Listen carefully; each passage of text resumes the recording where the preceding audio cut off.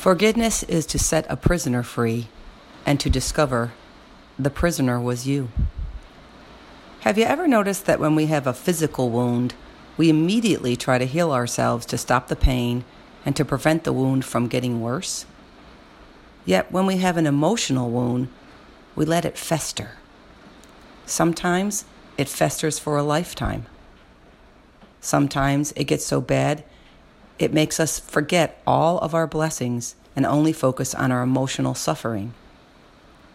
Letting guilt, shame, resentment, or hurt linger in your life is the opposite of what your highest self would do. Those emotions are driven by your ego.